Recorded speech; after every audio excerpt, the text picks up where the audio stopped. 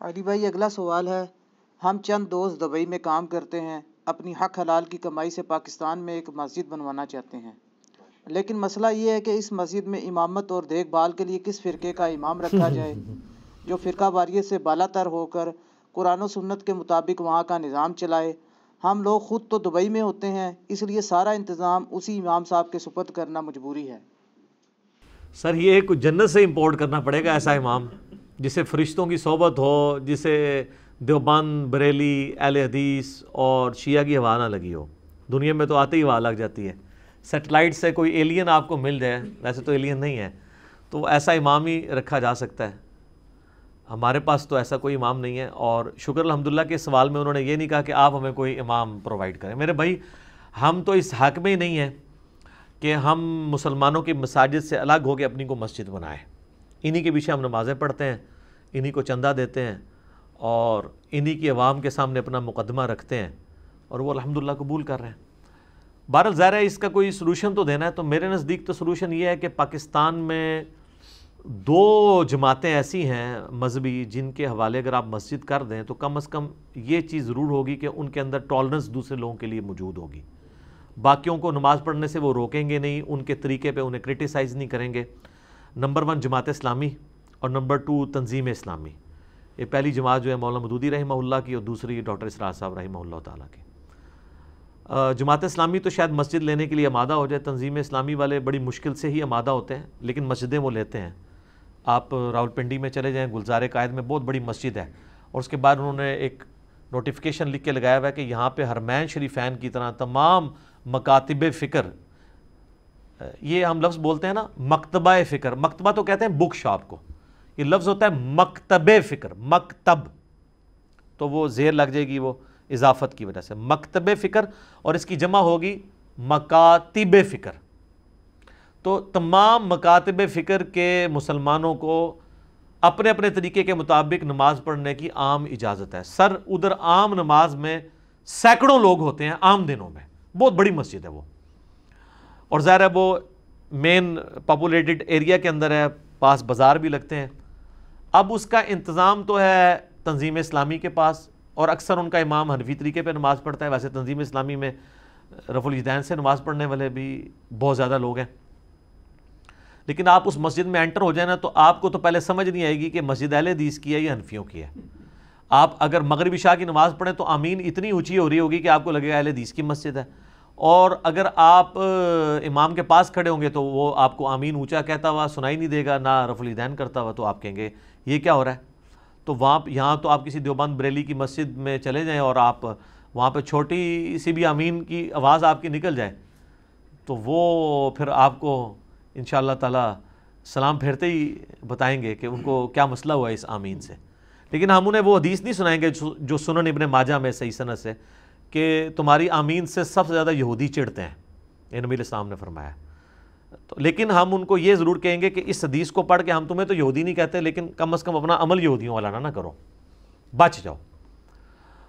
تو وہاں پہ آپ کو یہ آزادی نظر آئے گی۔ شیعہ تو وہ بھی نماز پڑھ رہے ہیں وہاں جا کے، اپنی ٹکی رکھ کے پڑھ رہے ہیں، کوئی ان کو برا بھلا نہیں کہے گا۔ جماعت اسلامی کی بھی آپ جہلم میں چلے جائیں مسجد کے اندر، کئی بار میں گیا ہوں، ان کو پتہ ہے اس نے رفع الیدین سے نماز پڑھنی ہے۔ فجر کی نماز میں گیا ہوں، انہوں نے جہری نماز میں آگے کیا، آمین بھی اونچی کی، کسی کے ماتھے پہ بل تک نہیں ہے۔ تو ان میں ٹالرنس موجود ہے۔ تو میرا مشورہ یہ ہے کہ بجائے دیوبند بریلی یا شیعہ کے آپ جماعت اسلامی یا تنظیم اسلامی والوں کے حوالے مسجد کریں۔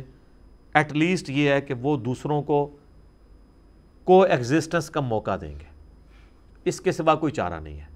یا پھر سر آپ ایسے بندے تلاش کریں، اب آپ کو ہر گلی میں، ہر محلے میں اور ہر گاؤں شہر کے اندر ایسے لوگ مل جائیں گے جو ہماری ویڈیوز دیکھتے ہیں، اور کئی علماء میں بھی مل جائیں گے، لیکن ان کو اس طرح ڈر لگتا ہے پبلکلی ایکسپوز ہونے میں۔ آپ تھوڑی سی محنت کریں تو اگر آپ ان کو کانفیڈنس دیں کہ ہم تو ادھر اس طرح مذہبی آزادی چاہتے ہیں، تو آپ کو ایسے فرقہ واری سے پاک لوگ بھی مل جائیں گے۔ مسجد بنانے کی خواہش ظاہر ہے ہر مسلمان کے دل میں ہوتی ہے، غریب ہو یا امیر، زندگی میں کہیں بات ایک چھپی ہوتی ہے۔ جس طرح ایک مسلمان مرد کے دل میں ایک بات چھپی رہتی ہے نا پوری زندگی کے، میں انشاءاللہ داڑھی رکھ لینی ہے، رکھنی ضرور ہے، پاویں مرنے تو 1 سیکنڈ پہلے رکھا، ٹھیک ہے۔ تو اس طرح یہ بھی ایک خواہش چھپی ہوئی ہوتی ہے کہ میں ایک مسجد بنوانی ہے۔ اچھا لوگ سمجھتے ہیں مسجد بنوا لی، وہ بخاری مسلم میں حدیث ہے سیدنا عثمان سے کہ جس نے اللہ کا گھر بنایا اللہ تعالیٰ اس کے لیے جنت میں گھر بنائے گا. تو جنت میں گھر بنوانے کے لیے صرف مسجد بنوانا ضروری نہیں ہے. وہ تو بخاری مسلم میں یہ بھی حدیث ہے جس نے فرض کے علاوہ 12 رکعتیں پڑھی، 2 فجر سے پہلے، 4 ظہر سے پہلے، 2 ظہر کے بعد، 2 مغرب کے بعد، 2 عشاء کے بعد، جو سنت مؤکدہ ہیں، تو اللہ تعالیٰ جنت میں اس کو بھی محل عطا کرے گا. تو جنت کے محل حاصل کرنے کے کئی ایک طریقے ہیں. بہرحال اس کا احترام کرنا چاہیے. اور میں یہ مشورہ دوں گا کہ اگر آپ کے گاؤں میں یا علاقے میں آلریڈی پہلے بہت زیادہ مساجد موجود ہیں تو مہربانی کر کے وہاں مسجد اور نہ بنائیں، کیونکہ اس سے ڈویژن نہیں ہوتی ہے. ہاں البتہ اگر آپ چاہتے ہیں کہ یہاں پہ لوگوں میں ایسی فکر آ گئی ہے کہ لوگ چاہتے ہیں کہ فرقہ واریت سے ہم نکلیں، کوئی کامن پلیٹ فارم ملے، اس کے لیے آپ ایک مسجد بنانا چاہتے ہیں تو ضرور بنائیں. آپ بہتر یہ ہے کہ اگر آلریڈی کوئی مسجد ہے تو ان کو آپ ہیلپ آؤٹ کر دیں. علیحدہ بناتے وقت پھر آپ کو امام مسجد، اور پھر امام مسجد کا تو آپ صرف ایک پہلو ڈسکس کر رہے ہیں نا کہ وہ فرقہ واریت سے پاک ہو. ابھی دوسرا پہلو تو ہم نے ڈسکس نہیں کیا کہ وہ مسجد کا چندہ جو ہے مس یوز نہ کرے، مسجد کے نام کے اوپر چندہ بک بنا کے اپنی تجوریاں نہ بھرنی شروع کر دیں. جی آپ اسلام آباد میں ہمارے سٹی کے اندر آ جائیں، آپ ایک ایک مسجد کی آپ ہسٹری پوچھیں لوگوں سے. اسلام آباد میں چونکہ اس طریقے سے فرقہ واریت کی اوپنلی اجازت نہیں ہے، لیکن پھر بھی انڈکلیئرڈ پالیسی ہے کہ جی اتنی مسجد دیوبندیوں کو دینی ہے، اتنی اہل حدیث کو، اتنی شیعہ کو، اتنی بریلویوں کو. سب سے زیادہ مسجدیں دیوبندیوں کی ہیں، اس کے بعد بریلویوں کی ہیں، اور اس کے بعد شیعہ اور اہل حدیث آلموسٹ برابر. ظاہر ہے وہ لاجیکل بھی ہے، ان کی تعداد بھی تھوڑی ہے، لیکن اس میں بھی پھر جھگڑے پڑتے ہیں. تو ابھی نقشہ نکلتا ہی ہے نا جیسے نئے سیکٹر کا، وہاں پہ ایک اینٹ بھی نہیں لگی ہوتی. 2 کلومیٹر بائی 2 کلومیٹر کے اس نقشے کے اندر 1 کلومیٹر کے 4 خانے بنے ہوتے ہیں. اس طریقے سے سیکٹر ہے نا اسلام آباد کا، 1 kilometre by 1 kilometre, 1 kilometre by 1 kilometre, اور پھر اس طرح 1 2 3 4 آپ کو ملے گا G10 1 2 3 4. اس طریقے سے F11 1 2 3 4. تو ہر ایک سب سیکٹر کے اندر پھر بڑی مارکیٹ ہوتی ہے، پھر چھوٹی مارکیٹ ہوتی ہے، ہر مارکیٹ کے ساتھ ایک مسجد ہوتی ہے. تو وہ نقشہ نکلواتے ہیں کہ یہاں یہ مارکیٹ بنے گی تو وہاں جا کے تو ایک ٹرالی اینٹوں کی پھکوا کے نا ایک چھوٹا سا کمرہ بنا کے نماز شروع کرا دیتے ہیں، کیلے پڑھتے رہتے ہیں اس امید کے اوپر کہ 5-6 سال بعد تو یہ بات ہوگی. سر وہ بڑے شارج ہے، بڑی لمبی انویسٹمنٹ کرتے رہے، اور سر ایک ٹرالی نال ارباں دی انویسٹمنٹ ہو رہی ہے، تو انہوں پتہ نہیں. کیونکہ وہ میں نے تو خود کئی مسجدیں دیکھی ہیں جو چھوٹی سی ایک کمرے تھے. G13 میں آپ چلے جائیں نا تو بہت بڑی مسجد ہے، مسجد حسین علیہ السلام. مجھے آج بھی یاد ہے 2007 میں جب میں نے نماز پڑھی تھی تو ایک کمرہ تھا. آج آپ جا کے وہ دیکھیں، آج 2020 سے 13 سال ہے نا، اور یہ 13 سال مسجد کو ابھی نہیں وہ بنی ہے، اس کو بنے ہوئے بھی 7-8 سال ہو گئے ہیں.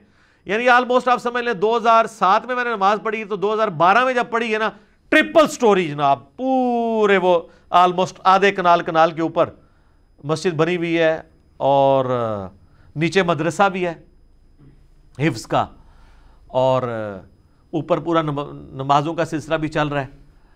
اور وہ بندہ ایک کمرے میں بیٹھا ہوتا تھا اس ٹائم، اور ایک پلاسٹک کا ٹینک رکھ کے اس کے ساتھ ٹوٹیاں جوڑ کے، ٹینکیاں بھی نہیں ہوتی نا، یقین کریں ہم نماز پڑھتے ہیں میرے طرف آتا تھا کہ یار یہ مولانا صاحب کس طرح بیچارے ادھر یہ گزارا کر رہے ہیں. لیکن سر یہ تو آپ کی جو یونیورسٹیز کی جو انویسٹمنٹ ہے وہ تو اس کا مقابلہ نہیں کرتی. آپ 20 سال بھی کسی یونیورسٹی میں کوئی ڈگری لے کے نکلیں تو اتنا نہیں کما سکتے. 7-8 سال کی انویسٹمنٹ انہوں نے کی. آج جب جناب آپ جائیں تو کروڑ پتی ہیں وہ ماشاءاللہ، گاڑیاں ہیں، ٹھیک ہے، سارے معاملات ہیں، پوری رہائش کا سسٹم ہے، سب کچھ ہے. اللہ کے فضل ہے، اللہ کی بڑی مہربانی ہے، ٹھیک ہے. تو بڑی لمبی اس طرح آپ کئی مسجدوں میں جائیں تو آپ کو پتہ چلے گا کہ جی یہ مولانا صاحب یہاں آئے تھے تو سائیکل پہ آئے تھے، اب ہونڈا سیوک ساتھ ڈرائیور بھی رکھا ہوا ہے، اور تنخواہ آپ پوچھیں گے کہیں گے جی 20,000 ہے. 20,000 میں ڈرائیور پلس ہونڈا سیوک کے اندر پانی بھی نہیں کہنا چاہیے، اسلام آباد میں پانی تو بہت مہنگا ہے، ہوا ڈلتی ہے پیٹرول کی جگہ. تو اگر تنخواہ وہ پھر وہ ہوگا کہ تنخواہ تو وہ ہے لیکن چندہ بھی ان کے ہاتھ میں ہے، مسجد کمیٹی کے ہاتھ میں نہیں، اس لیے جا کے پہلے کمیٹیاں توڑتے ہیں یا ان میں پھوٹ ڈلواتے ہیں تاکہ چندہ بک اپنے پاس آ جائے. تو یہ میں آپ کو اس لیے مشورہ دے رہا ہوں کہ مجھے پتہ ہے کہ یہ کس طریقے سے معاملات کو لے کے چلتے ہیں. تو آپ نے صرف اس چکر میں نہیں رہنا کہ مولانا صاحب جو ہیں بہت شریف ہیں، سب کو نماز پڑھنے دیتے ہیں، اور پاسے کام نہ پا کے رکھن. ہر ایکٹیویٹی پہ ان کی نظر رکھنے کی بھی ضرورت ہے. یعنی اینڈ پہ یہی کہنے کی ضرورت ہے کہ یا آپ اپنا ارادہ جو ہے نا اس کو کسی اور طرف ہی مولڈ کر دیں تو بہتر ہے. تو یا پھر اگر آپ نے ضرور کرنا ہے تو پھر آپ وہاں سے فارغ ہو کے آئیں تو خود سنبھالیں یا اپنے رشتہ داروں میں سے کسی کے حوالے کریں. تو میں آپ کو یہی مشورہ دے سکتا ہوں. ٹھیک ہو گیا جی.